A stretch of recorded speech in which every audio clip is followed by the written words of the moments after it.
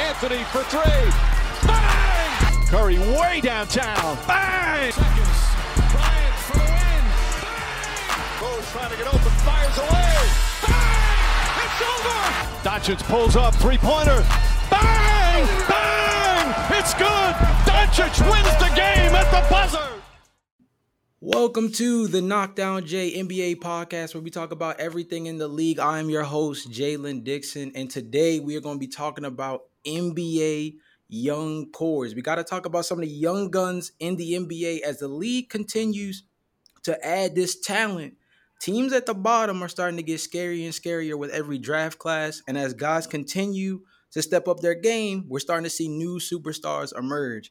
But this is a topic that I don't think I can do by myself. There's way too many young cores on the up and coming, and there's way too many guys to show love to. So with that being the case, I had to bring on some friends with me. So I have my good friends Tyler and Joaquin here. We're going to talk about the young cores first. We're going to go through 6 teams: Orlando, Oklahoma City, Detroit, Houston, Cleveland, and Memphis. Those are going to be the 6 teams we rock with. And at the end, taking a lot of the knowledge that we built up through our conversation with the young cores, as well as taking into consideration some other guys outside of these 6 teams, we're each going to do an under 25 draft, but more on that towards the back half of the podcast. First off, fellas, Tyler, I'll start with you. How you doing, man? How you doing?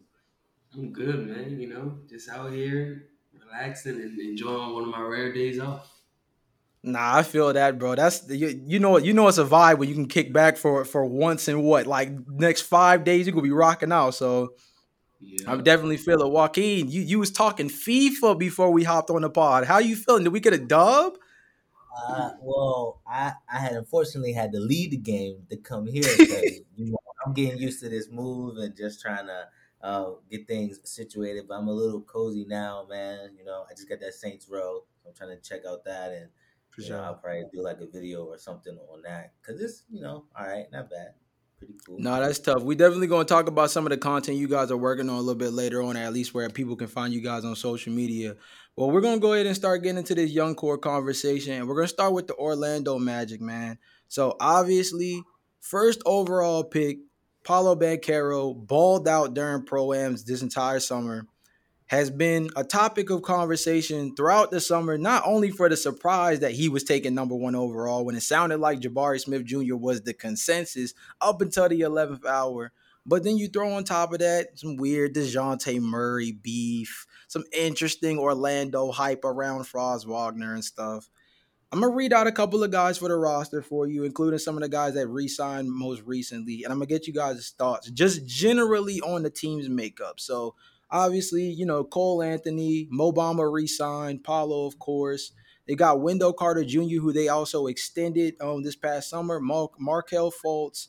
Gary Harris was also brought back. RJ Hampton.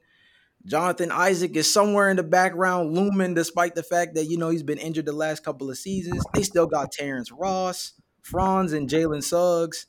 Tyler, I'm going to start with you, man. What are your thoughts just generally on this team's makeup? Not just like the players in general, but like the direction it seems like they're trying to go.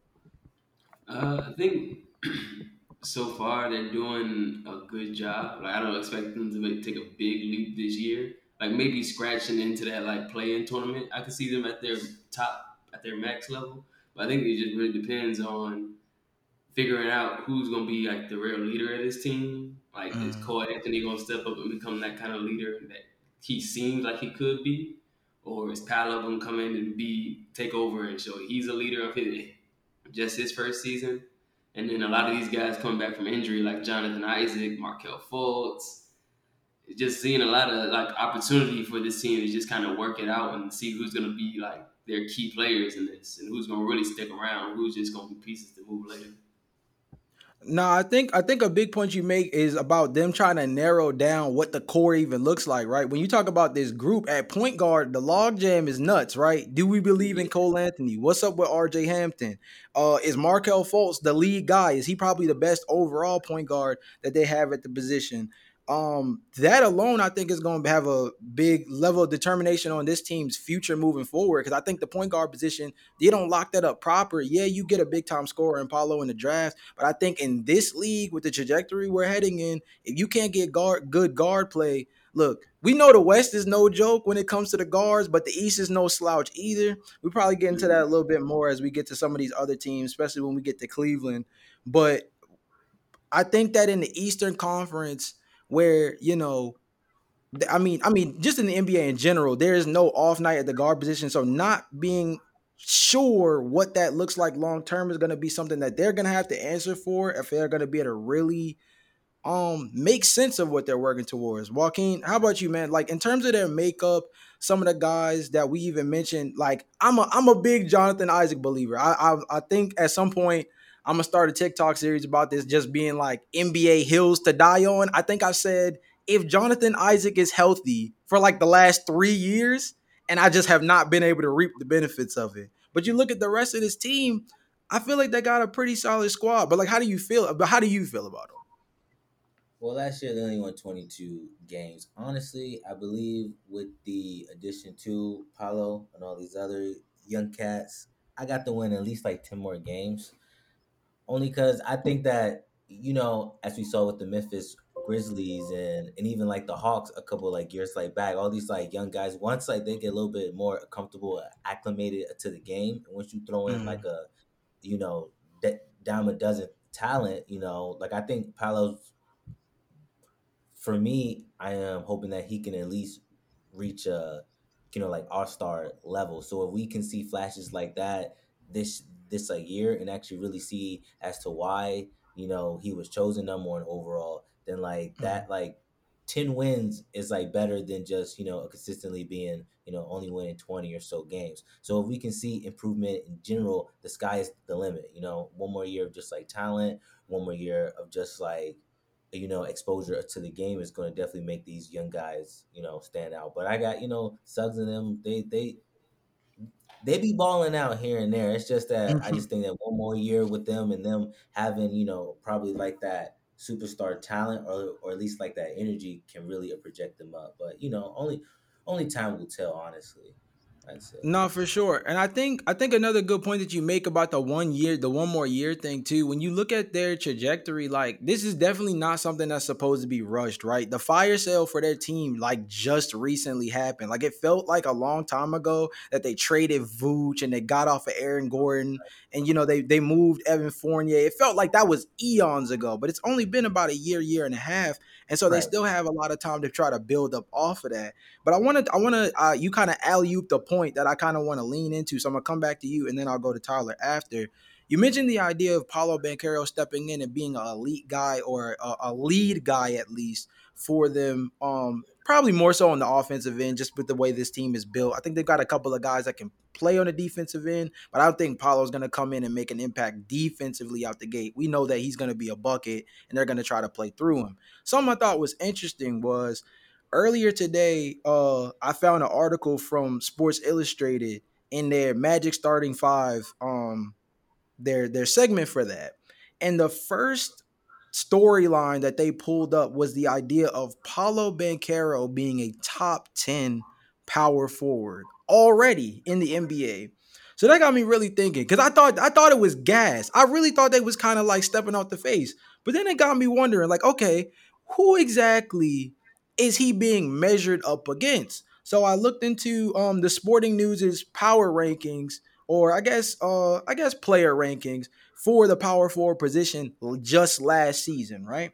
This is going off of all 30 guys that started at the power forward position mainly last year.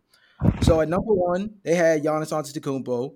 They had Kevin Durant at number two, Anthony Davis at number three, Zion Williamson at number four. That one's interesting because, of course, we didn't see him last year, but at the same time, we know his natural position is going to be the four.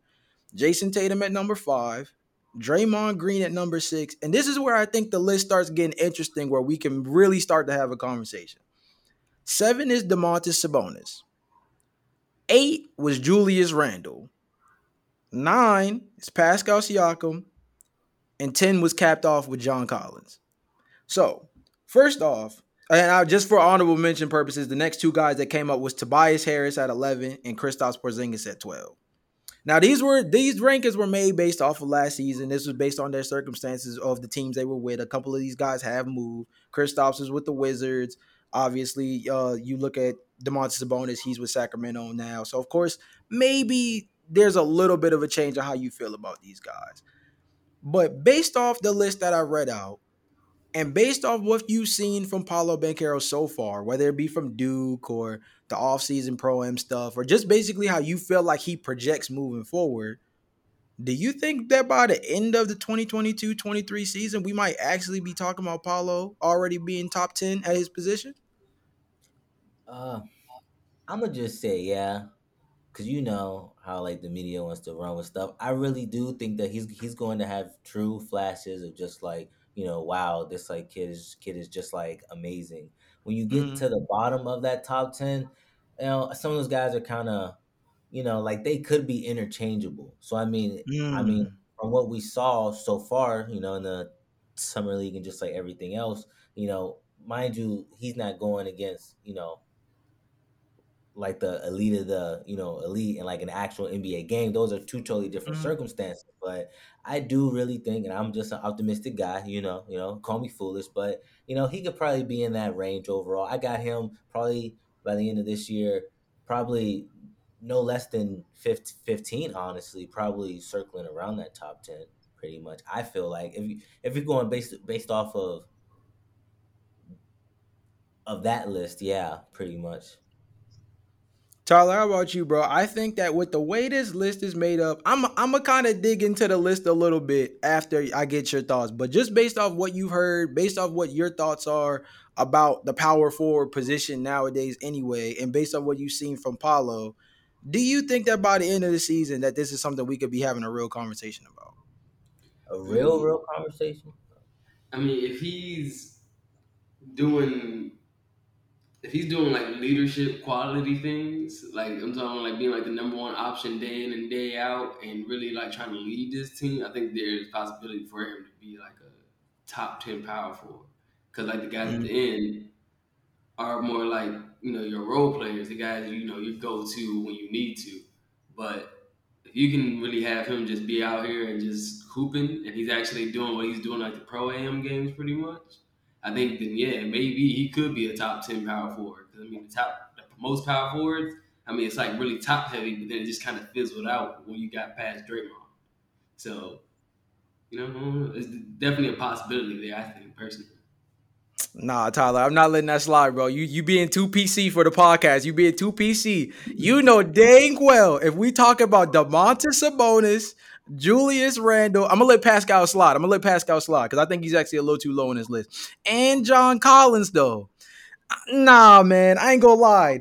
Any of them can get this work on any given season. I ain't gonna lie. When you talk about the power forward position, and you mentioned it a little bit by saying that after we got past Draymond, it gets a little watered down. You know you being nice. You know you being nice. Julius Randle, Yeah, flash in the pan season.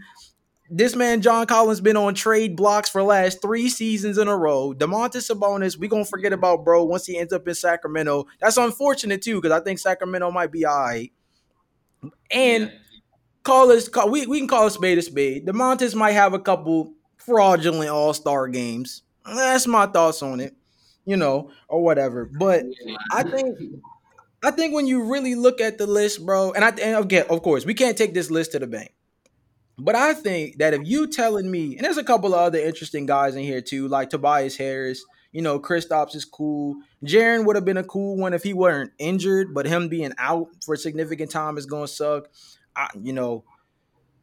I think, on this list, Evan Mobley's at 20. I think he's most likely, at least out of this list, to take a significant jump. He might jump over all three of the guys I mentioned beforehand by the end of next season. Miles Wow. Bridges would have been interesting if he didn't have, his little stuff. We're gonna leave it at that because we talk basketball around here. But, had bro stuck around and, been able to been in a better position to be able to get paid and go somewhere and really play this season, really ball out after getting some money. I think he would have been interesting too. But I think when you look at the field, I think if Paulo's game translates the way we've seen in other environments, if we've seen what he's done in other environments transfer to the NBA level, I think that he's going to be a guy who's going to be really vying for that power forward spot, a good position in that top 10 at the power forward spot. Only because I feel like you said earlier, like I feel like the power forward position kind of weak sauce. Like if we gonna keep it 100, like after we and even Draymond Green's funny because like we just watched the finals. Let's keep it a break. Yeah. It was light. We know it was Steph Curry job, backpack on. You know what I mean? But I'm saying See, all of that to say that I'm a guy who I think is very like big on the Orlando Magic this year because I feel like when healthy, they could be a real problem. But I want to get you guys' final thoughts on the Magic in this sense. If you had to kind of look at what they did last season, who they're kind of getting back out of, in the injury situation. Joaquin, you kind of mentioned this earlier, and you look at the addition of Paulo. Joaquin, I'll start with you first. Like, what is the ceiling for this team this upcoming season? I know kind of in passing you mentioned the playing game, but like do you feel like that's a true ceiling for them or is that like that's like the best case scenario? What do you think is like a real ceiling for them Oh, the ceiling is probably playing. Now, look, I don't think that they're gonna be in the playing this year. though? That's probably their like, but like I said, they'll probably with the additions that they do have probably win at least 10 more games, and that's good enough because like I said, they're not in like win now mode. They're Mm-hmm. definitely in a rebuild mode, and you really only got a small sample size of what you are betting on is going to be your like future piece because why else would you number one overall pick, you usually you know are getting scrutinized more so than just like any other guy in that draft. So it's like True. you're pretty much betting all your chips. You had the first pick. I'm pretty sure this year 10, the year after that they'll be looking at playing potentially, and then moving on to playoffs like that. I really think that it's probably like a three-step situation going on here. Mm-hmm. But this year they're like ceiling miraculous playing, but realistically a 10-game win. Uh, Tyler, how about you, bro? Do you think like there's a realistic case that Orlando could bump their head on the play-in tournament, or do you think this is a team that's still like a little too far away?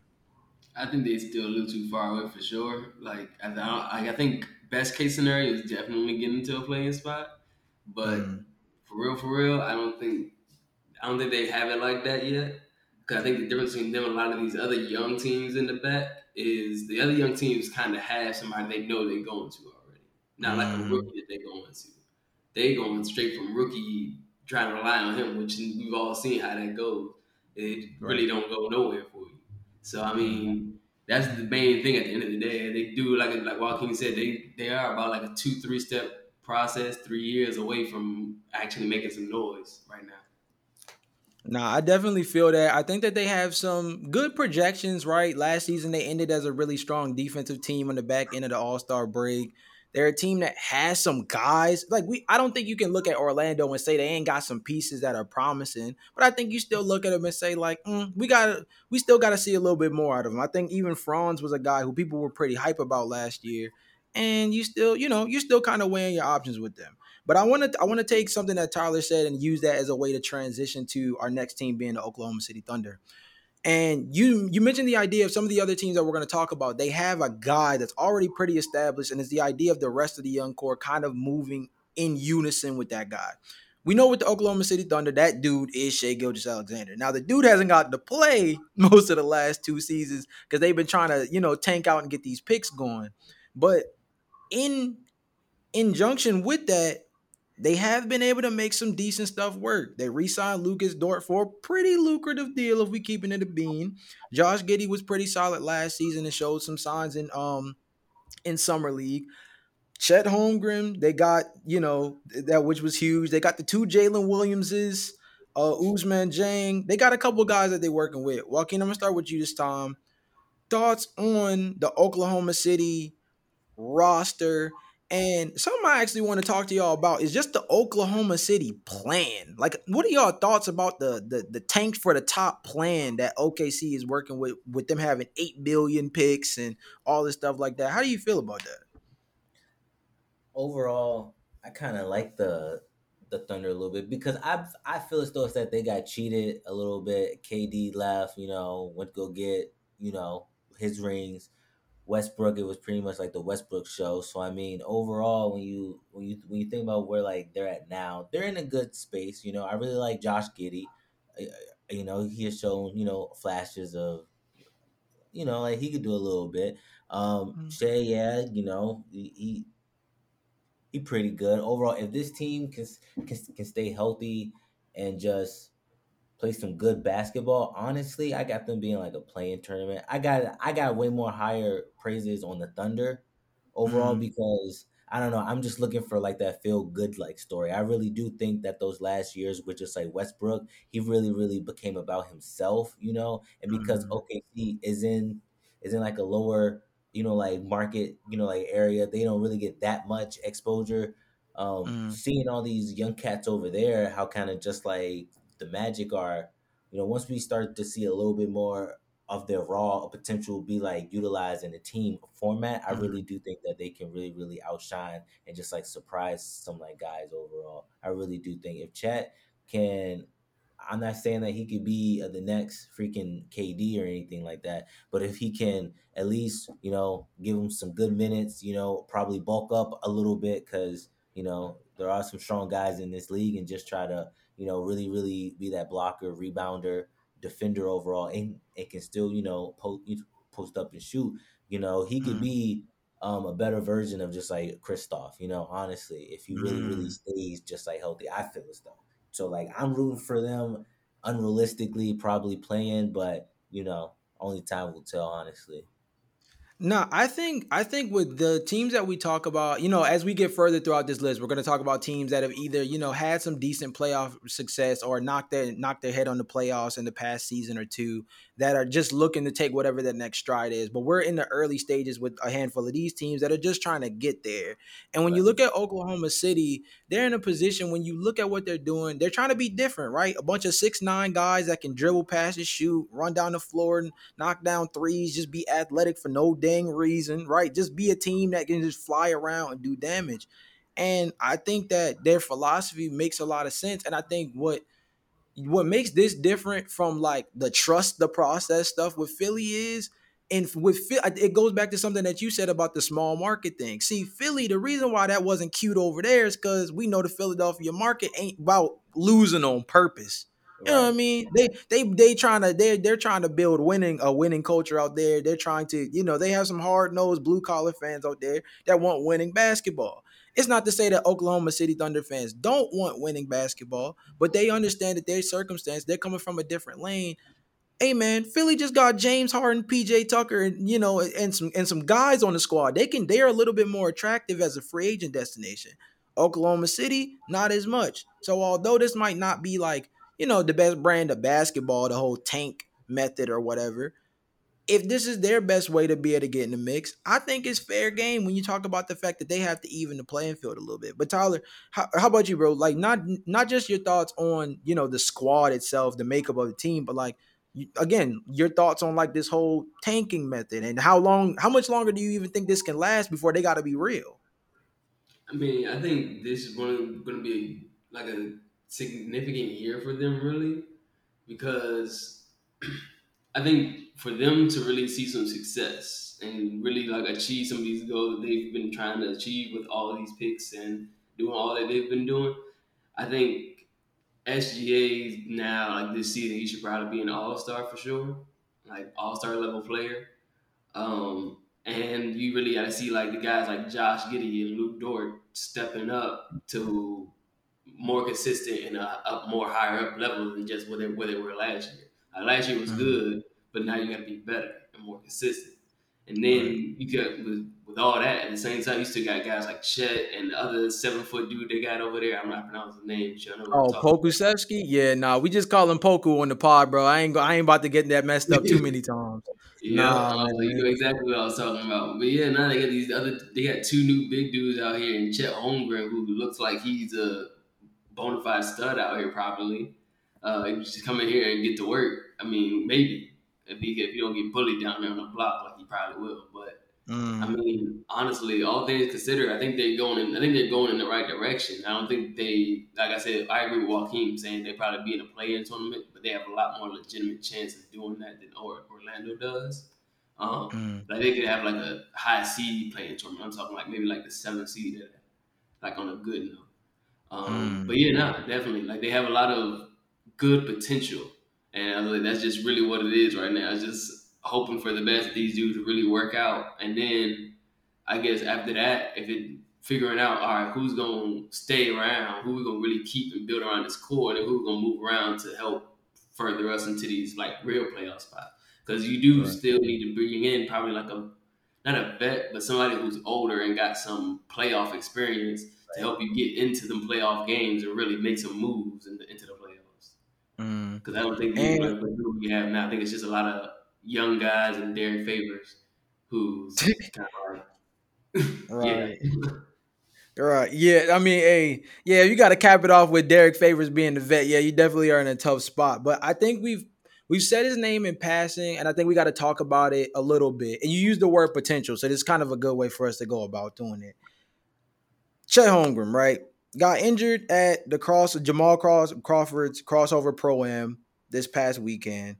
Ankle injury went down. Didn't look like it was nothing too crazy, but obviously my man stepped out because we still got a season ahead of us. Don't need to be risking it for a pro am game. But it kind of got me wondering because it was one of those things that became a big concern coming into the draft. It's something that a lot of people are still kind of hanging their bets on in terms of their worries about him from a physical stature standpoint. I'm already seeing the stickman memes from Bugs Life popping out. People already trying to get their jokes in after the injury happened. And it kind of really got me wondering, like, Tyler, I'll start with you and stick with you, like, with this. What are your thoughts on Chet Holmgren at the next level in terms of not just what you've heard on the negative end, right? Because it's very easy to talk about the size, very easy to talk about the great centers he's gonna have to go up against. But I think there's a lot of stuff that we saw that was real translatable, especially in summer league, that I feel like could, and that's a really strong word to use when you talk about a guy of this build, but could really work. So, what are your thoughts on Chet as a player? Because I feel like with this season, a lot of whatever OKC is working towards is gonna have to be on the back of what does Chet Holmgren look like. Yeah, no, I feel like the best thing Chet has right now is the fact that I remember him saying he knows who he is as a player. Mm, Like he knows his own flaws and weaknesses and knows his strengths better than anybody else does. So it's right. like he already know he's small. He already know he's skinny. You already know you're gonna have to deal with Bam Adebayo throwing down on you back there. Like you know you have to do these these big dudes who's 7 foot and 200 pounds and you ain't but a buck 90. Like it's like you already know what you're getting yourself into at the end of the day. But Mm-hmm. like you got people like Carl Anthony Towns, the best shooting big man of all time right now. We saying. I mean, now it's like, all right, if that's gonna be your game, let your game do the talking at that point. It's like Mm, all right, if you gonna be like down low and you gonna get worked on down there, at least come back on the offensive side and do your thing on the offensive side and show. mm, All right, I still do, despite my flaws, I still deserve to be this top 3 pick at the end of the day. Like I right. think that's just how it really got to be for him at the end of the day, for him to really help elevate this team to a new level. Like this is just his first year, so I mean, don't get me wrong, there's definitely pressure, but I Mm, mean, I could definitely see him being like, all right, I average like 10 and I expect some 10, almost 10 rebounds. So let's say about like 8 rebounds, and then definitely some blocks and everything. I mm, expect solid stats in your first year, not like no all star type numbers, but I think he could get mm. to that point at some point.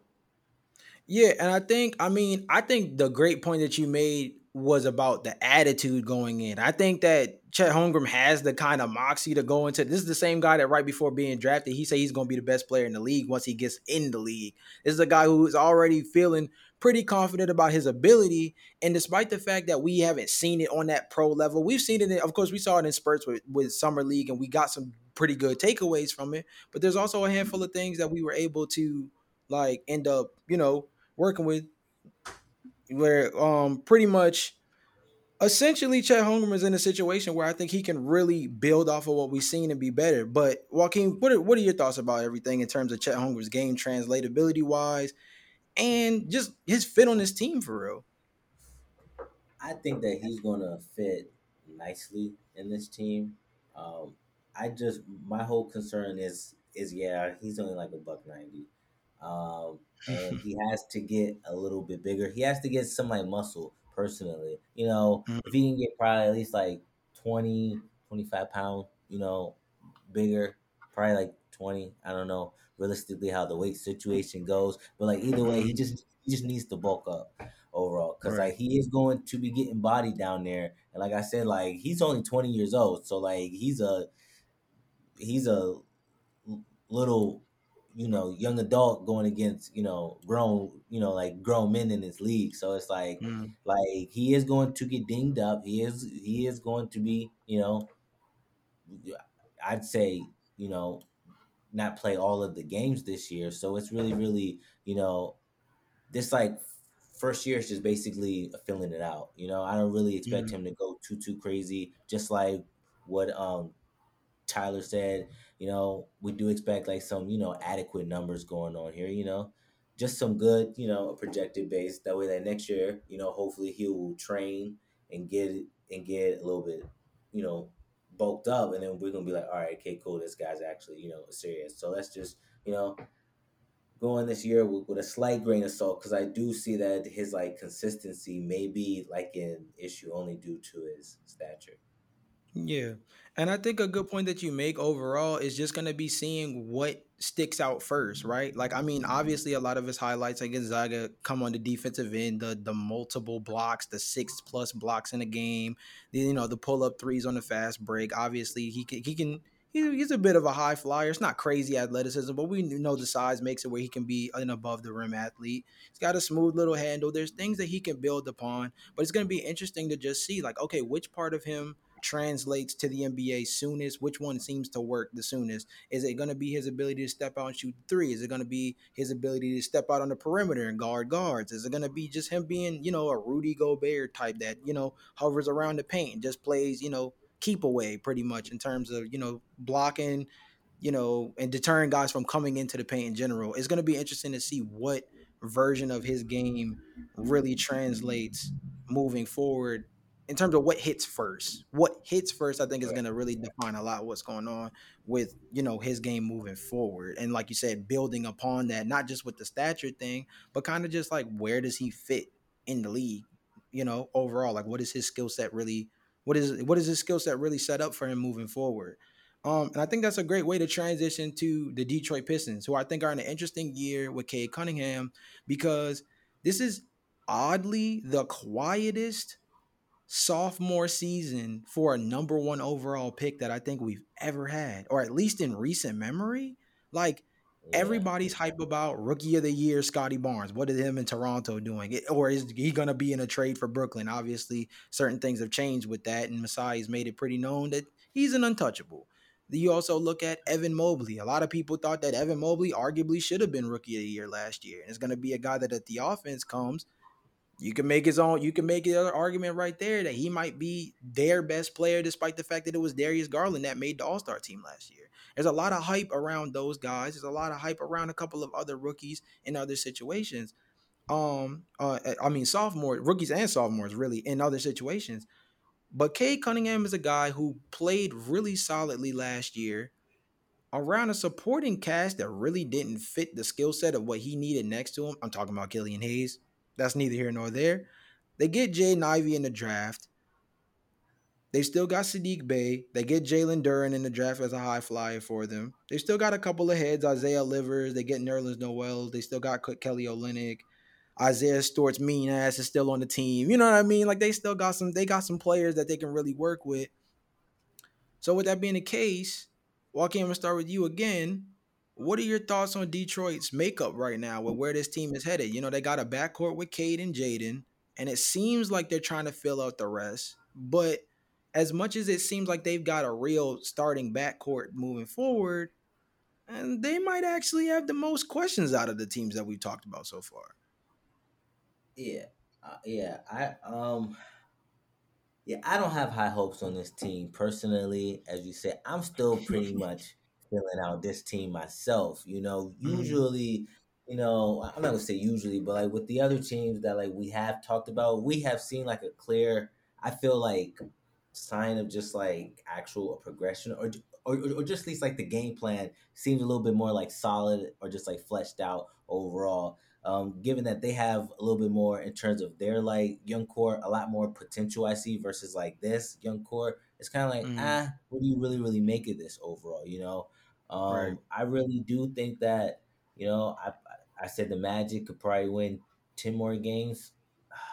Pistons could probably win like 2 to 5 more. Honestly, I don't know. You know what I mean? It's just that it's the league is just changing, and a lot of these teams are just getting better and better. And this team right here, I really think that they're in kind of like an impasse, and it would be a shame if they would waste like their number one overalls, like prime and youth on this team if they can't really get some solid players Hmm. around. I think that going forward, probably getting some like solid vets that have like playoff experience, or just trying to land like a nice veteran piece in order to get these young guys, wrapped around the idea of like winning basketball.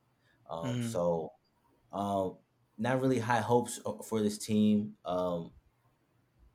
We'll see if Cade can stay, healthy overall and just really be that, solid leader, and just hope for the best. But I don't really see a lot of, crazy.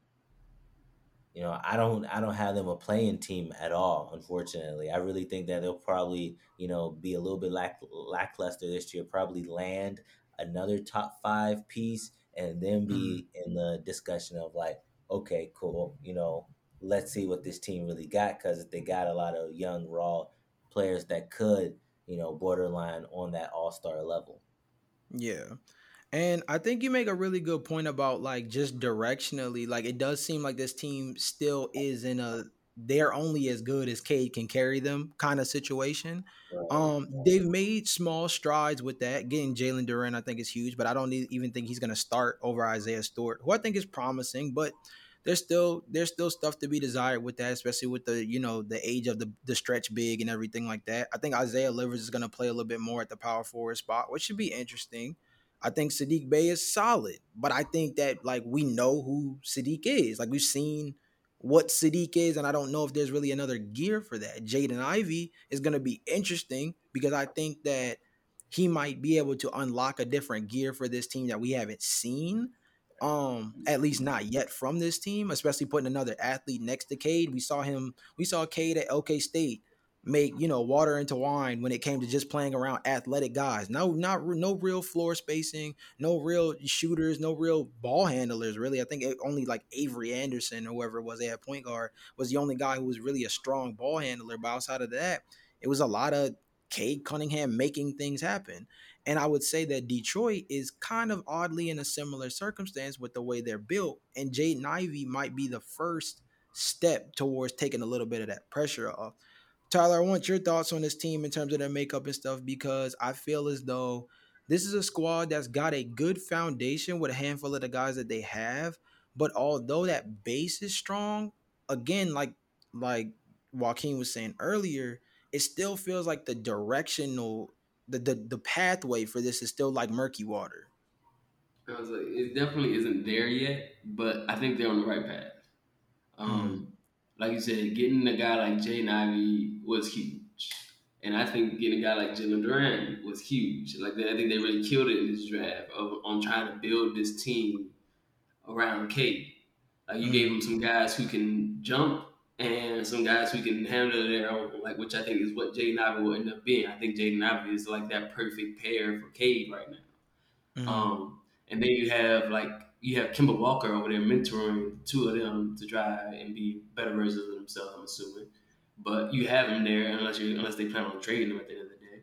But you have Jaden Ivey and you have Kate. And I think those two could probably end up being, like you said, a solid backcourt where they can both do their own thing. Like Jaden Ivey gives me like Jamal Murray, Donovan Mitchell kind of vibes right now, where Mm, when he starts getting going, he can get going and start really become a bucket out here. But on a day right. to day, you probably gonna get them easy lays to the hoop that he consistently has been getting since I saw him back in Purdue. Like getting that Mm, same exact just layup straight at the rim every single time. So I mean that's kind of what I expect him to do. Coming into this first year is get his feet wet with that. But I think this team is really just in this like land of opportunity state right now.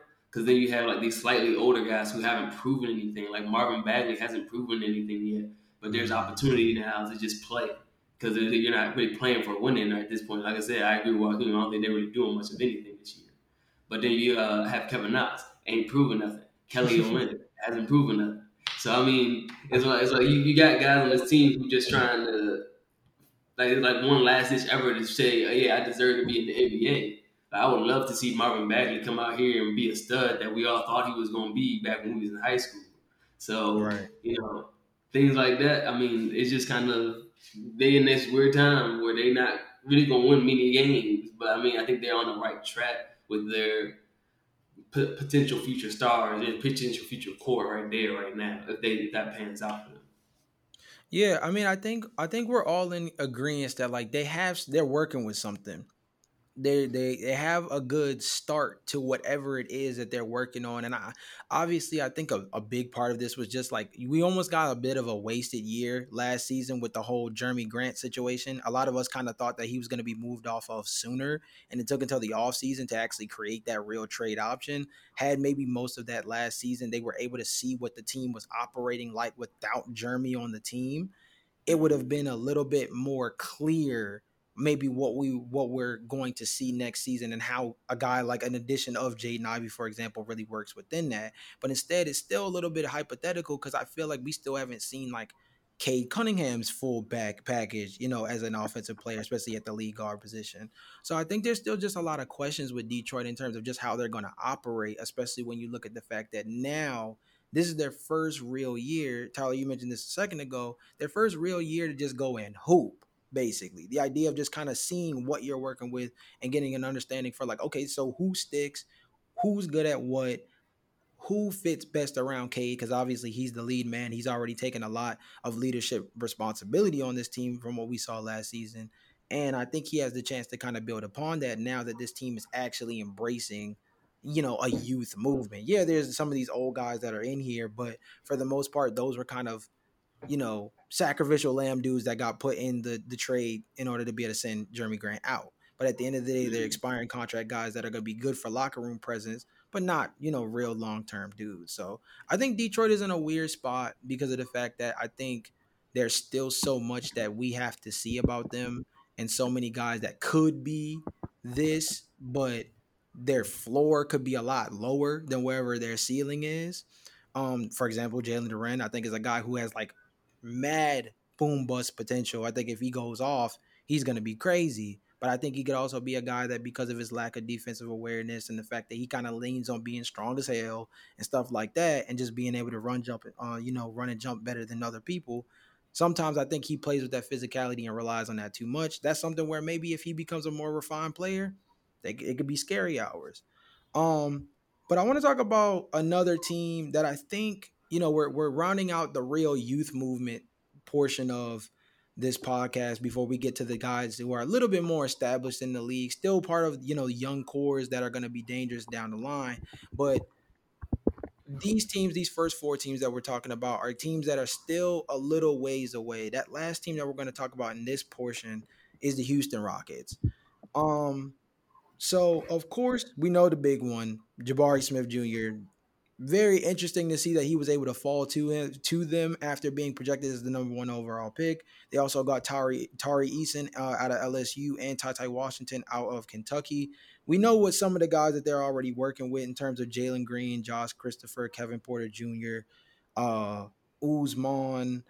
You know what I mean? In general, they've got some guys that they're really working with, and you might even be able to make a strong argument that of the group that we've discussed so far, they might have the most talented young roster moving forward. I think that's a debate. I don't think that I'm not necessarily sure if that's true, but out of the teams that we talked about so far, I think there's a strong case that you can make that as a roster, top to bottom, they might have the best young core of this group in terms of just talent alone. I think OKC might have something to say about that, but that's gonna have a lot to do with certain guys like Josh Giddey and Chet and them holding up.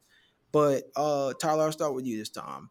What are your thoughts on the Houston Rockets makeup? They still have a guy in Eric Gordon as a trade chip, which is going to be pretty interesting to see what they decide to do with that. And it's going to be interesting to see if they even choose to, because it sounds like they're not really in a rush for it. But of course, Jalen Green in year two, I think he's going to be much more motivated in year two to really build off of the second half of his season where he really exploded as an offensive weapon. And I think they've got some guys who can really hunker down on defense now. When you talk about Jabari, bringing back Jay, making sure Jay Sean Tate's locked up on long term, Tari Eason, I think they've got some interesting guys on the team. So how do you feel about them? I think they're, like you said, in this, they're just like the rest of them in this like weird spot where they're just trying to figure out what's their direction still. Like Jalen Green is definitely a good option, but it still hasn't really been seen to tell if he's going to be that number one option or that number two option. But adding a Mm, guy like Jabari Smith to this team kind of will help take the weight off his shoulders a little bit. Because I think last year, all the weight kind of being on him because there was nobody else to really like rely on. I think it got a little bit much for him last year. mm, So I think potentially having somebody like Jabari Smith come in and take some of that weight off. Maybe he's that number one player that you need, and maybe he's the player that you need to start that we need to start building around from there. mm. So that's a lot to be seen, and they definitely have this log jam at point guard as well with Kevin Porter, Ty, and I know they got like two other dudes over there. Yeah, And then Dacian. They got a handful of guys. Yeah. yeah, they got a lot of like guys who can play. And what's Josh Christopher is over there as well. I know he Mm. can hoop. Like they got a lot of guys who can hoop. Like you said, they're pretty deep in that department of guys who can play ball. But who's actually going to be like significant here is what they're really trying to figure out right now, in my opinion. So yeah, I mean that's really it for them. I mean I don't Yeah. expect them to really do deep playoff runs this year either. I think expect them to be right back in the lottery and getting another good piece to add to this team. Yeah. No, I feel you. And I think another thing, like when you really look at the squad was, you know, you mentioned the idea of Jalen Green kind of being like in, his own little island because it was like who was he working around? I think they had the talent last year, but there was a lot of questions and like around it and confusion, right? You're still playing Christian Wood over Usman Garuba. I mean, not Usman, over Alperen Şengün, who they're probably going to start Mhm. at like four or the five this season. Like you said beforehand, with the point guard thing, is Kevin Porter Jr. really even a point guard for this team, right? They really like experimented with that idea a bit more last season, more so than they did the year before. I think the Eric Gordon thing is going to be interesting because if he's going to soak up minutes in the starting lineup, then that's something where you have to look at, okay, what does the developmental pipeline look like for them? I think Yeah. Jabari and Tari are going to come in and just be asked to.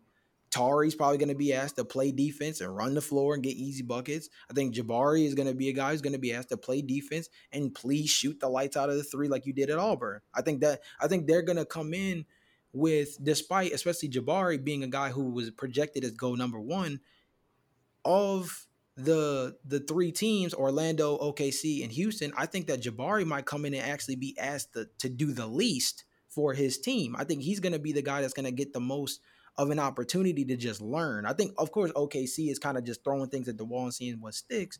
But I think at the same time, a lot of where they're going to go moving forward is going to have a lot to do with Chet. I think with Paulo, I think they're going to try to feature Paulo early, which means he's going to have a lot of responsibility. On the other end, I think Jabari's going to have to earn it. I think because Jabari's still such a raw prospect, there's still going to be a lot that he has to build upon where they're not going to try to thrust him into a lead scoring role right away. Um, but Joaquin, how about you, man? In terms of the Houston Rockets, your thoughts on the roster construction, the little bit of talent they got going right now, and what you're looking at for them moving forward this season?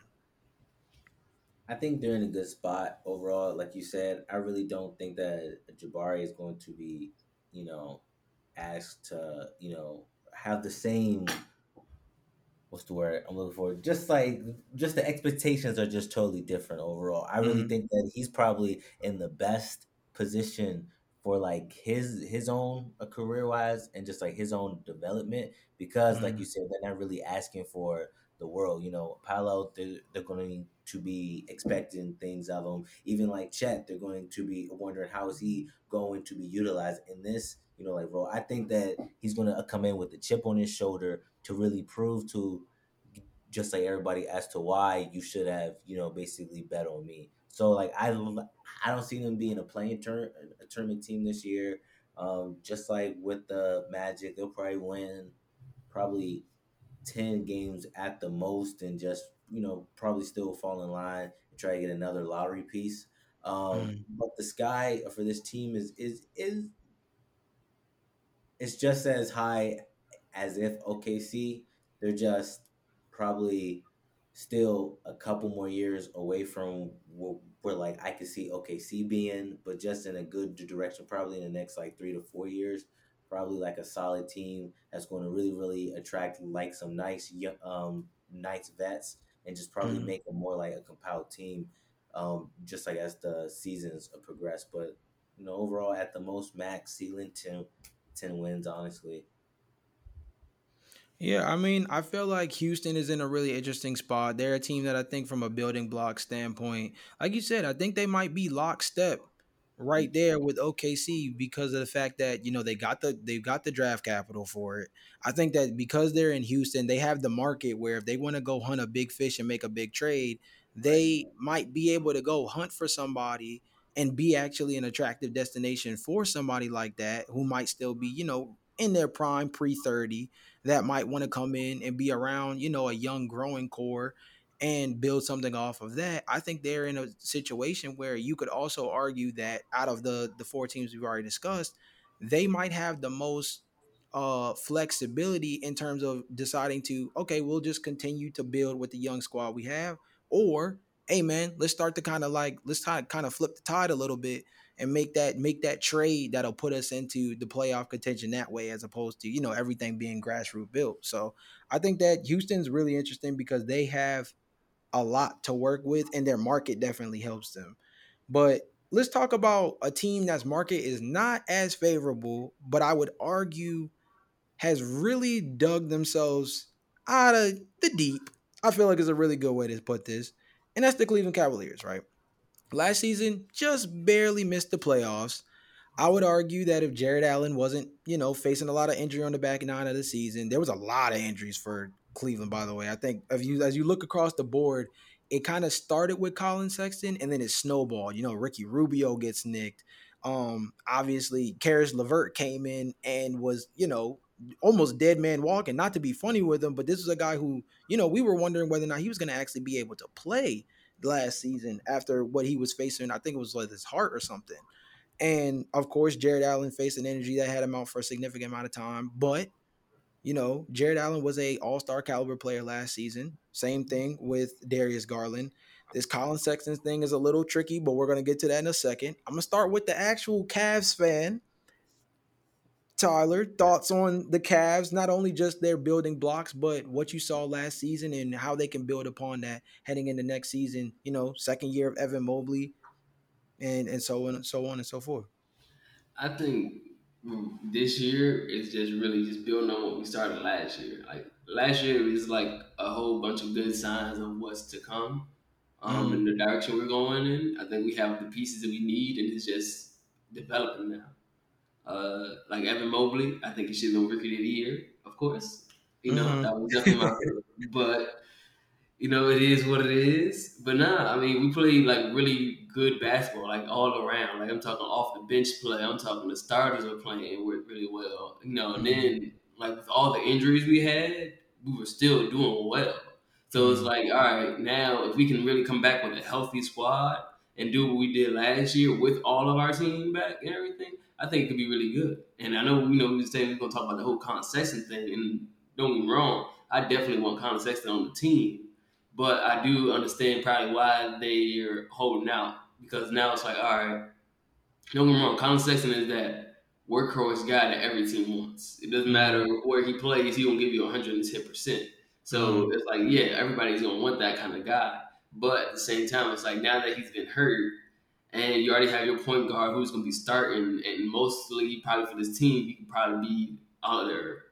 He's probably talking about 6 man, maybe. mm. That's where a lot of people talk about it. I Yep. was saying, that's just being realistic. Even though he has like case made to be a starter on a lot of the teams, it's like, all right, are you going to pay him all this money to be your 6 man? Right. Um, and that's just being real. I mean, I guess, and especially coming off the injury, it's kind of like, all right, do I want to? How you really gonna come? How are you really coming off of an injury like that? So, Mm. because what it was, I'm gonna say it was an ACL injury, right? If I remember correctly. Oh yeah, it was. They took him out for the year. Yep. Yeah, yeah, I would say yeah. So I mean, there's definitely like all right, now I gotta see what you're coming with, and I don't want to just pay you all this money and I get half the man I had before. Right. So it's understandable. It's sad because definitely just horrible timing for it all for him, Mm. but all in all, as far as the Cavs and their direction that we're building in, I think we're in a really good spot. I think I do like our draft pick that we got. I can't pronounce his name to save my life, but I do like my draft pick. Um, I do like him, and I don't know if he's gonna come in and really just be that player we need in that small forward spot, which is just a black hole right now for us when it's been since LeBron's been gone. I mean, we tried Mm. filling that hole with guys like Seti Osman and Isaac Okoro, and none of the guys have really stepped up to that position. And I think that's what's really stopping us from going to like this Memphis Grizzlies level, who we talk about next. But Mm. I think like for us, a lot of our where we get beat at is right there in that middle, in that small forward position. Like there's Right. nobody, we don't really have nobody to stop those guys in that position. Like most of our big guys are taking on the other big guys, and most of our little guys too small to guard them. Mm. So I do hope our new pick can come in and help us in that position because that's what I think really we're missing right now is that somebody just be I can come in and just take your best player now. I can come in and contain. I'm not gonna say stop, but contain. The Jason Tatum, the Luca, the Mm. KD, the LeBrons. Like, I mean, do something because I don't think like having guys like Isaac Okoro and Seti Osman is just free cheese over here. They doing whatever they want. We can't. We can only do but so much. We can keep it in the game, but we can't. Like when you got guys going off for 30, 40 on your head, it's kind of like, all right, I can't really do too much now. So Right. yeah, I mean that's where I would see us right now. I definitely think we're in a good path though. I definitely see us like in the playoffs securely, not playing tournament this year. Mm. I see us definitely like 5, 6 seed. No, I think you guys are gonna take significant strides because of the fact that I think the defense is real. I think that was something that we wondered about a lot last season, especially with the three big lineup. Like you mentioned, the three spot for y'all was so dormant. Y'all were running Laurie Markkinen at the three, bro. Like, let's keep it a buck. Like, that's definitely a spot that's gonna be pretty challenging for them. I'm gonna switch over to Joaquin real quick, and I actually want to come back to you about the small forward position because there's some rumblings about that. Obviously, there's certain circumstances that have changed a little bit, but we're gonna talk about that a little bit just because I think that is the unlocking piece, and I want to get a perspective from a Cavs fan about something that's been on my mind. But first, I want to talk to Joaquin about this team in the sense of from okay, now we go from a fan to somebody who comes from the outside perspective. You look at this team. Some made the argument that going for the Karis LeVert trade was a win now move that maybe was a little too early for Cleveland. Some believed that the three big lineup was just a little too big, and it actually ended up working out a lot better than expected. This was a team that took really big strides with Jared Allen and Darius Garland as their main pieces. And I think that a guy who is really due, I said this earlier when we talked about, the power forward rankings was Evan Mobley. I think he's a guy who's going to now in year two, maybe be able to really assert himself as an offensive weapon. They've got pieces that I think are the makeup of what can be a real perennial playoff team. But what are your feelings about it, especially when you factor in that three spot being such a hole? And let's talk about it. the fact that Darius Garland really is like the only person who like creates offensively for them. I mean, obviously Colin Sexton, we'll see how that goes. Karis LeVert, hit or miss. Oshai Agbaji's the guy who they got from Kansas in the draft. He's a guy who kind of was picked for that purpose. We got to see how it comes in practice though. So like factoring all of that in, like, so how do you feel about the Cavs? Well, as an outside non-Cavs fan, I really think that they're gonna probably be a fifth or sixth seed too, as well. Maybe even fourth. Who knows? But overall, I think that this team plays with a chip on their shoulder. And that's good team building basketball right there. Overall, I really do like all the pieces that they have done. I like the emergence of their younger, like stars going out there and really, really balling out. Overall, I mean, I'm in agreement with like Tyler overall. I think that one more year underneath their like belt as a team, consistent. Especially because Karis LeVert, he was injured. I mean, coming back, I really think that he could really be like a really good piece too as well. We can see what Colin will do, but with him overall, I, I really think that they may shop him before the trade deadline if he is still on this team. Mm, Um, but just overall, I got them being at least like fifth seeds, six at the least. If they can stay healthy, if this team really, really strides up, and just like as you said, that they are really filling in a piece at the three, they're going to be potentially a little bit more consistent. You're not really asking a lot from your like younger guys, but just to still be themselves because they like have like shown like flashes of just like greatness. So let's just continue that like a trajectory and let's just actually be where they should have been last year. Um, Given that they did have some injuries on that later half, so mm. I got them being a solid playoff team. Are they going to win a series? I don't really know about that, Tyler. But getting there and actually being like a legit playoff team could be beneficial. And honestly, you never know, man. We just seen some of these young teams go out there, ball out, and you just like, dang, man, like I didn't see that coming. Like Memphis, for just like example, a couple years back with the Hawks. I mean, the Hawks made it to. Mhm.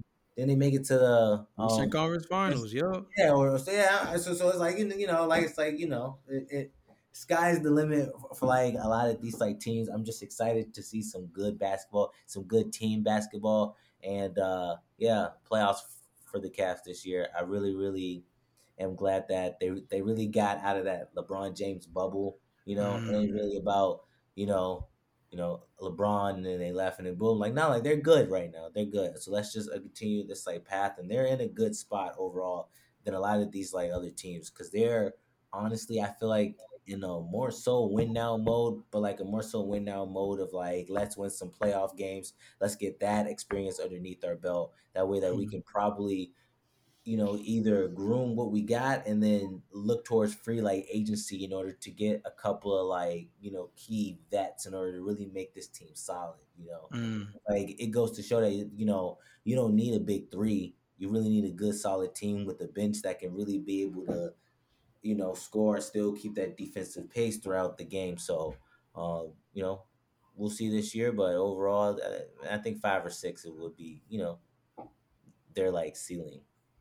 So Tyler, I'm gonna stick with you for a second. We're gonna go through two questions. I want to start with one first, being us addressing that whole small forward thing because I really want to talk about it from this sense. I think that the small forward situation for this team is going to be the biggest detriment for the ceiling of this team. I think that Evan Mobley's ability to come along offensively is probably the second most important thing. Some would maybe even argue it's the first.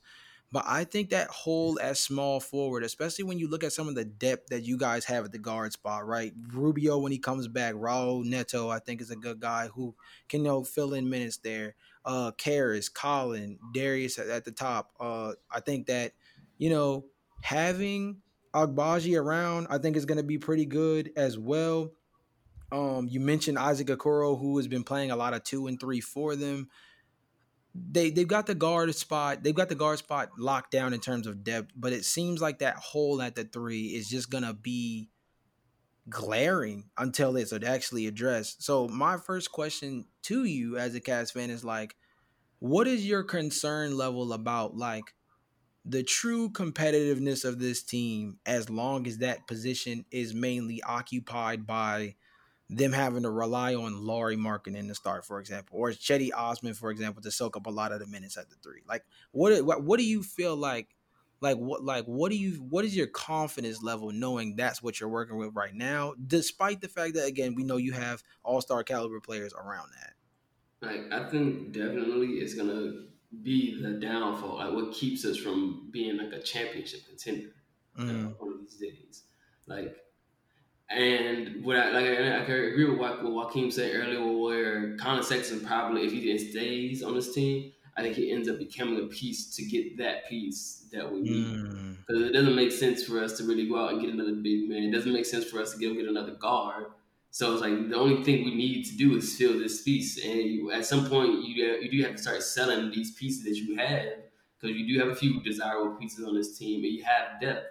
So you have things to work with here to move around and make moves.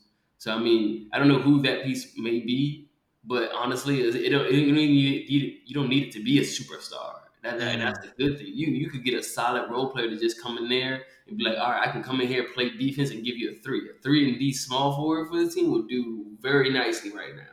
I come in here, hit some shots for you, and come in and play defense on a lot of the really good players that we can't defend right now. Mm, Because I mean, like, we don't got nobody to stop Jason Tatum. Like, let's be real. right. We don't got nobody to stop Luka Doncic. We don't got nobody to stop Kevin Durant. So I mean, when we run into these guys, it's kind of like, don't get me wrong, we can stay in the game, but fourth quarter come, these dudes shooting lights out from the three. We ain't got nothing against it. Like you could throw Evan Mobley at them, you could throw Lower Markin at them, but these are guys who can shoot over 7 footers at this point. So I Mm, mean, you can throw our best defensive things because, like we said, we're a good defensive team all around, but that hole there is very glaring. And right. with a lot of the top teams, that's where their strength is. So it's like you Mhm. can't stop the best player on the best team. It's kind of like how you gonna win this game? Really? You know, so you can take out all the other pieces, but you can't take out the best player. It's just kind of like, all right, well, you just unlocking all my superpowers, then you just let him go crazy.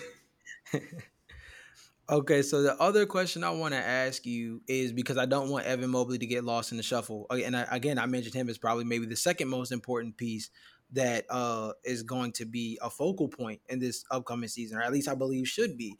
And it's about the offensive capability of Evan Mobley next year, continuing to take that stride. Again, this is a guy who finished the year second in the Rookie of the Year race last year. Let's kind of contextualize the season he had. So the dude finished the season with 15 points a game, 8.3 rebounds, 2.5 assists, shot 50.8% from the floor. Not a guy who stepped out beyond the arc much, but did on the defensive end. Obviously showed signs of being able to guard on the perimeter, was good as a rim defender, averaging almost 2 blocks a game. This is a guy who showed a lot of promise really on both sides of the floor, but I think the offensive ability of Evan is the thing that is going to unlock the next stage of this team if we're just talking about the roster as currently constructed. Of course, that small forward thing is huge, but if we're talking about with the guys that are on this roster as set, in terms of taking that next step in terms of in order to help continue elevating this team, I think Evan Mobley's ascension on that side of the ball, because we know who he is defensively, the ascension that he takes, or if he doesn't take, I feel like that's going to be the big question, is going to have a lot of impact on how the season goes. So my first question to you, and I know it's probably a little bit easy to be optimistic, but I still want to ask you, is what is your belief that Evan Mobley can take that offensive leap this upcoming season, right? And then the two-parter to that is, what do you think a more aggressive offensive version of Evan Mobley does for this team moving forward? Like, what do you think him being much more prolific on the offensive end helps this team do Yeah. more next season? Yeah, so I definitely agree that I think to really go to this next level, I think Evan Mobley has to step into a new realm of being like a really aggressive scorer. But I think for that to happen, I think you kind of like we probably won't see an all-star Jared Allen again, most likely, because I think you're going to have to take away some of his possessions to give it to Jared Allen. I think what Jared Allen could be is just somebody who can you can give the ball to and let them do work down low. It's Mm, like just like one of them, like no one wrong, not playing like Shaq, but one of them Shaq kind of guys. Just give him the ball, get out the way, kind of thing. So it's mm, like we've seen him do really good in the post. Just be able to just get down there, get up his shot, whether it's like going away from the basket or going towards the basket. mm, He can pretty much get his shot wherever he wants, inside the arc. So I mean, like you said earlier, with Darius Garland being the only guy who's your like real playmaker, it would be nice to have a guy that could be like, hey, let me just give you this ball down low a few plays in a row and just see what you mm, make happen out here. And I think having something like that could definitely kind of help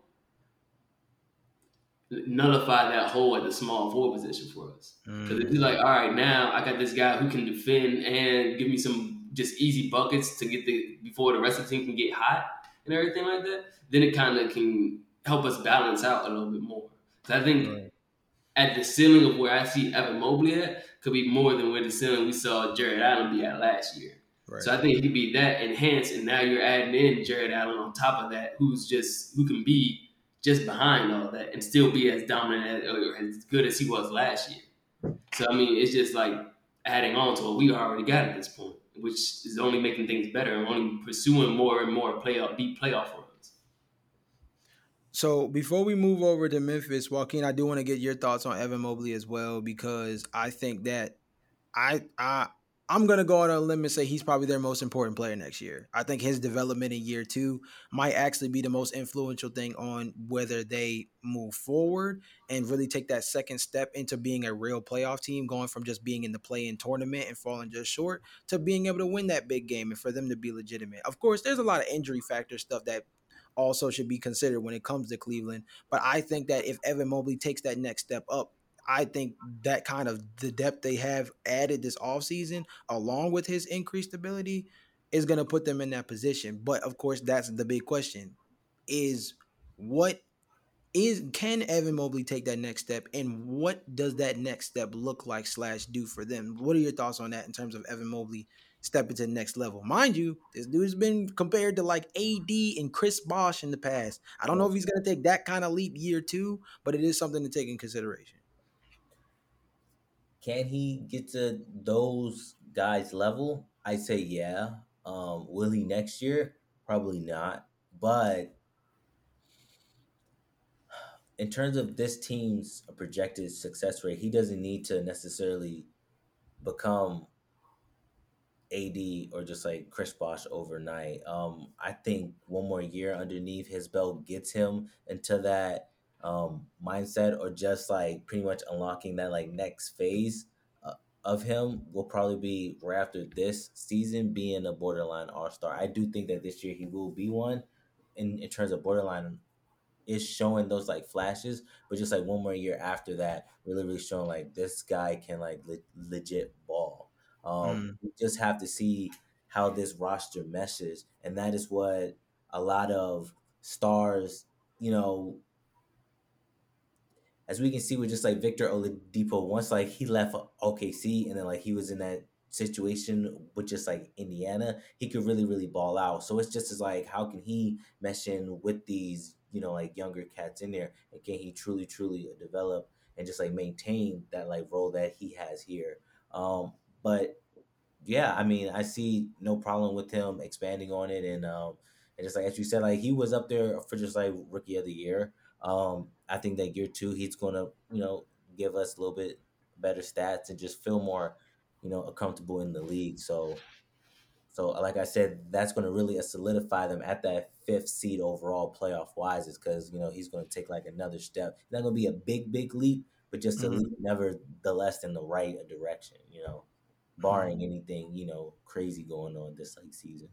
Yeah, of course. And Tyler, not to even gas you up or anything, but I really think that Evan Mobley has the ability to step into like a second team all defensive caliber role like next year. For Like I felt sure. like even if offensively he doesn't take any significant strides, I think that being able to already be a fluid defensive player that can step out on the Right. perimeter as well as be a rim defender, and he showed those good signs in as a rookie, I feel like that sets him up really good progression wise as an elite level defender moving forward. So I think this is a guy that I'm just gonna guess it now. He might at least be second team all defensive next year if he continues at the pace that he's been on. But For sure. I kind of want to build off that last part that I said, which is continuing off of where we last saw you, right? And that's our way of getting to the last team of this discussion being the Memphis Grizzlies. This team has taken small stride after small stride for the last two seasons, right? They make the playoffs 2 years ago and they lose in the first round to Utah 4-1. Last season, they get to the second round and they lose to Golden State in a valiant effort. I would argue that if Ja Morant wasn't injured, I think that series would have actually gotten a bit more competitive down the stretch. But we saw towards the last two games of that series that things were a little bit murky in terms of like your real belief factor and like whether or not they could withstand what Golden State was working with.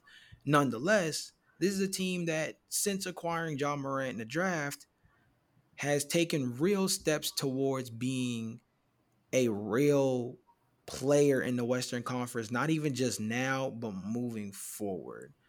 And I want to, Joaquin, I'll start with you with this. And I feel like I ask this question a lot whenever I'm having conversations about the Grizzlies. And it's because this is no secret to anybody who knows me personally, but I am the biggest Derrick Rose fan you will ever meet. And something that John Morant always gives me cause to pause about, and I love him as a player, but one thing that always gives me something to think about is we've really only got to see the real Derrick Rose for about 3 years, Yeah. you know? And John Morant, as we saw in that postseason, like I just mentioned, John Morant is a guy with the play style that he has where he can be a bit of an injury prone player just based off his play style, right? Last season, this was a team that was able to survive him missing early stints of the season due to injury. This was also a team that was able to, beat the Warriors by like what 50 or something crazy like that in a playoff game without John Morant on the floor. This is a team that clearly can hold up their end without Ja on the floor. But when you talk about maximizing this window that they have with a John Morant, it really makes me wonder, when does all of this internal development run out? Right? Like they continue to get guy after guy. Like they're hyping up Kenneth Lofton, the big dude out of, LMU who was balling out in summer. And, they of course have a lot of internal development with guys like Desmond Bain and so on and so forth. But they have they have a lot of control over their roster, got a lot of interesting young pieces. They have their draft picks. And it makes me wonder, like, they were in conversation for Kevin Durant as being a potential trade partner. And it does make me wonder, like, do you think this is a team that needs to make a big move to take that next step? We've seen them make the progression so far, but in order to be able to take that next leap into Western Conference Finals / even NBA Final status, do you think that this team is capped out from what we've seen already and that they need to make a move in order to really make that next leap? Or do you think the internal development is enough for them to continue on the trajectory they've been on? I feel as though is that their whole trajectory has been solid overall. I think that they got one more big move push situation overall. Now you see how you alluded to the whole Derrick Rose situation and Mm-hmm. basically compared it to Ja. I do have those worries too because he is like a high flyer, but sometimes injuries can also be like a blessing in disguise because like you see what the team did without him and they still maintain that Mm-hmm. like a consistency. So like I've seen these guys ball out. They have played good team basketball. Dylan Brooks ain't no joke. Like he really did. Like step in. Once you get back, all these guys healthy. I really do think that they're in that I'm gonna say like 1 through 4 spot generally speaking. You know, um, teams are only getting better every year, and I think that they are solid. I don't think that they need to make a big push in order to get Kevin Durant because I think that the results would generally still be the same. They would only be like giving up some like depth in order to get him, or just giving up draft picks that could potentially put him in a situation that could be sustainable. I mean, look at the Boston Celtics, sticking with their young core and just like, improving every single year like that. I think that if they hold on to what they got, if they can stay healthy, they can definitely make a push for the, you know, championship, for the finals. That isn't necessarily far fetched and just like my head, but I do think that if they are in a win now mode, that they could theoretically shot for. I'm not saying KD, but just some proven vets out there just to solidify that like depth in that team overall. I think Mm. that it would be foolish personally to just because of the asking price for like KD just to basically blow this whole thing for like a win now situation. You can get one ring now, but if you play your like cards right and you have a consistent young like core, you're talking about more than one championship. Look at the Warriors, they had, redefined this whole situation. Like given they got the money for it, but sticking with their, core, like still having these like, younger pieces that way that the longevity of them being in that conversation of, championship mentality. I think that the Grizzlies are in that good like space and just every year I think that they're going to add just a little bit more like sauce into it, and we could probably see them in the finals. Hopefully, they don't win a ring before us, the Suns, but I do hope that that they can get there because like I do like and he has been like balling out, and I think that you know. I root for him more than I do Zion. I think that I'm not saying that he is overhyped, but like we've seen ballot.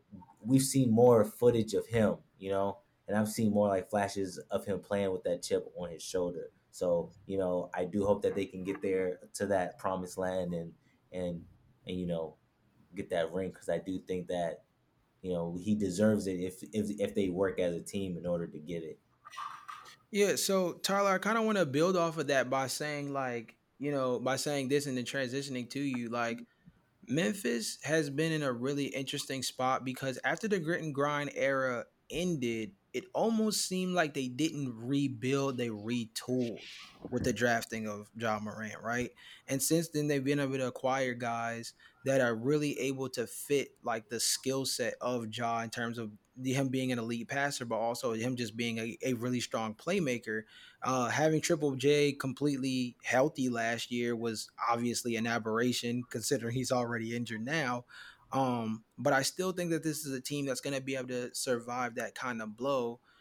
I transition this to you like this by saying, this asking the same question, like, do you believe that with the internal developments that they've made, again, John Morant won most improved player, but a lot of people made the argument that his teammate Desmond Bain should have won, including John Morant made the argument that his teammate Desmond Bain should have won most improved player. Mhm. There's guys within their roster that I think took significant strides last year, like Zaire Williams, who was a rookie and was asked to play a lot of three position in the back half of the year, and he held his own legitimately, and so on and so forth throughout that roster. With what they've been able to develop internally, and I want to kind of leave KD out of it because I think with with the news that he's pretty much locked in with the Nets now, it seems as Yeah. though that's kind of not the one. But in terms of just the idea of making a big trade in general, do you think that the Grizzlies need to do that in order to make that next jump towards like the Western Conference Finals slash the finals, or do you feel like the trajectory they've been on is enough for them to continue moving on up to that in that position internally, just based off how they've been already? I think it depends on who you would be getting back at the end of the day. Mm, Like it depends. It really depends on that player because I could see situations where they just keep their core and everybody's healthy and it just works because that they have a young core that just so happens to work really well together. But I mm, mean, you tell me, it's like if you can make a move to get Donovan Mitchell on this team, now you have mm, Ja, Donovan Mitchell, and potentially Jaren Jackson if he's not a part of that trade. mm, That's a lot more realistic for a championship team to me, and that sounds like a lot more of a championship team to me when I think about it, like on paper. mm, It's just like, and it's like yeah, you would love to keep a guy like Desmond Bain around. You would love to keep a guy like Dylan Brooks around. guys who can just you can kind of fit and play with. Mm, But if you could get that, if you could get that star power to pair next to your already star power player, mm, it's like it's one of those moves kind of hard to say no to. mm. So I mean, I could definitely see a world with both. I mean, you can see the fantasy 2K world where I can see them going for somebody like Donovan Mitchell, but it's like one of those things that's kind of hard to even see it until it actually happens. Right. Because it No. was like even if it happened, it'd be like, damn, that really happened. Donovan Mitchell's playing with John Morant right now. Right.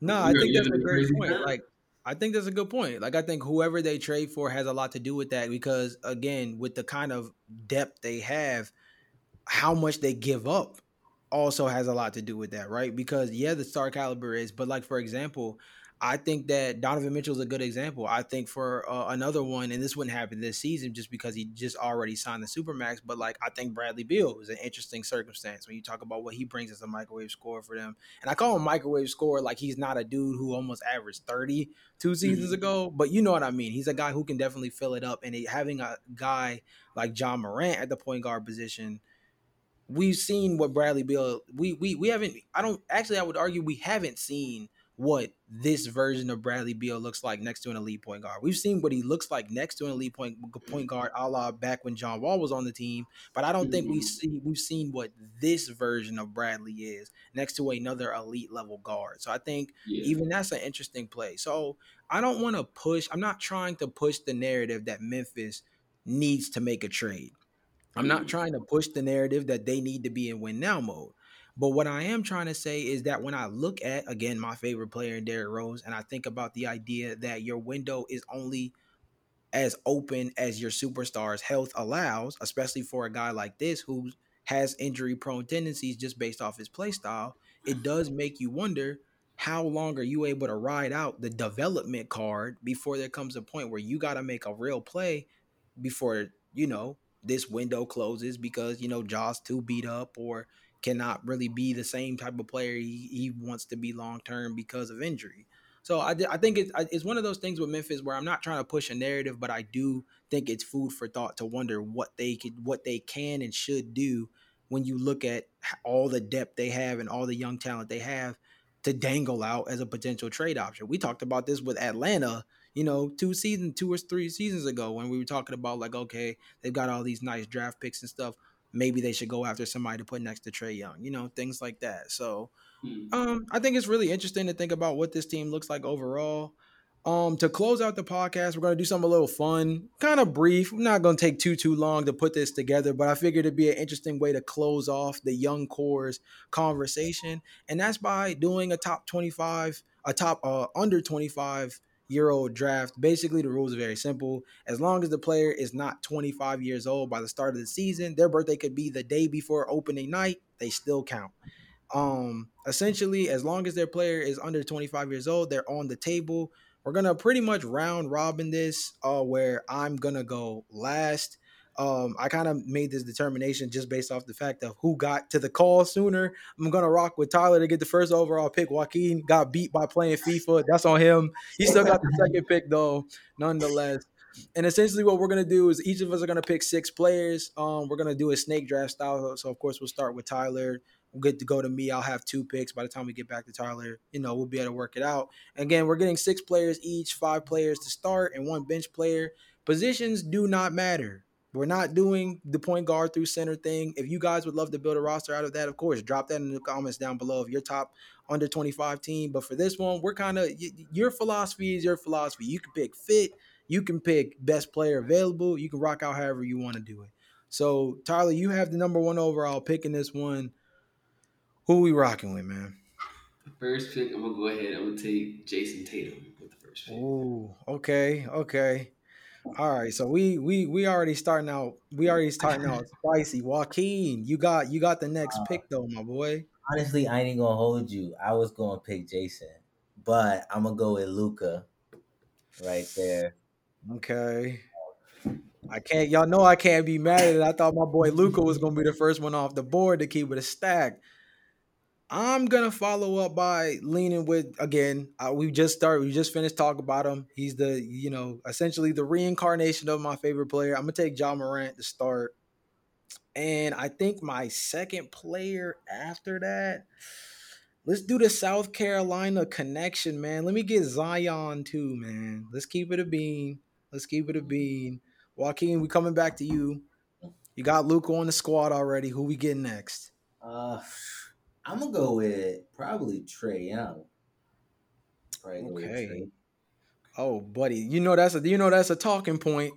These Yeah. two these two's careers are mad connected as it is. We might have to talk about that at some point, man. We gotta at some point we're gonna have to really take a look back at that draft class because that draft class is looking more and more insane by the day. Right.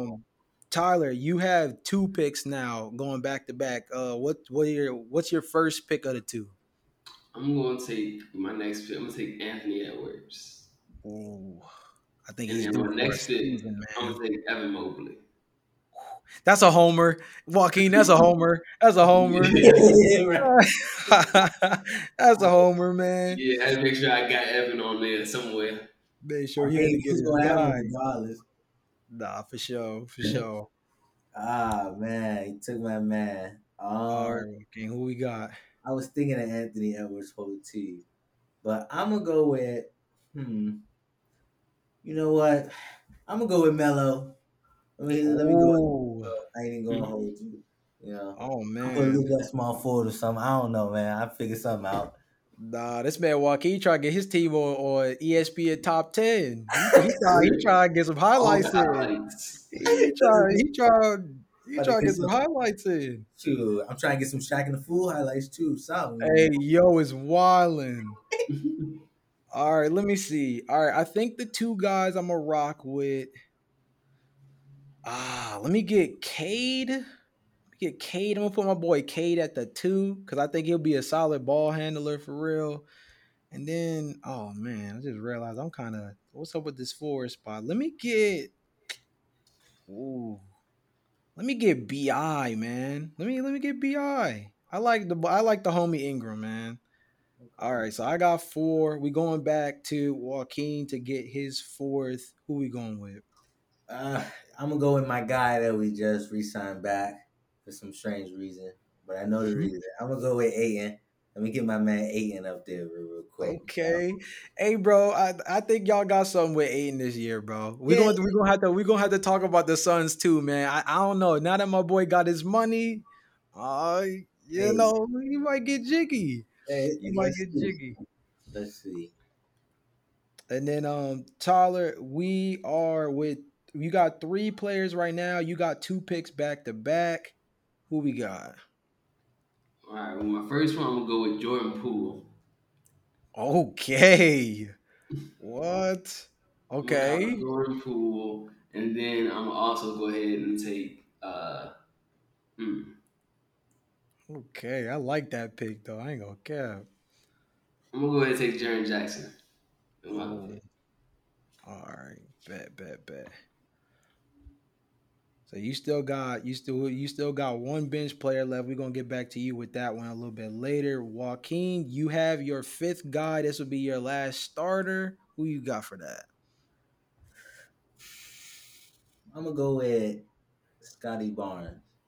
Okay. He had to shore up that middle after all them guards, Right, boy. right. I was like, hold on. Something He right had to shore up that middle after all of them there. guards. Oh man, I feel that though. All right, so I got my last two picks, and I think the spacing is about to be nasty. It's about to be absolutely disgusting spacing, but we're gonna see how it goes. Give me my boy Bam. Let me get Bam as center for real. And then after that, oh man, there's no way I can't not let this bro get. Let me get SGA off the bench, Dang. bro. There's no way in the world if SGA didn't get drafted, we was gonna have problems. So I'm gonna take him as my last guy. Um, Joaquin, you have one player left. Your bench guy. Who's that gonna be?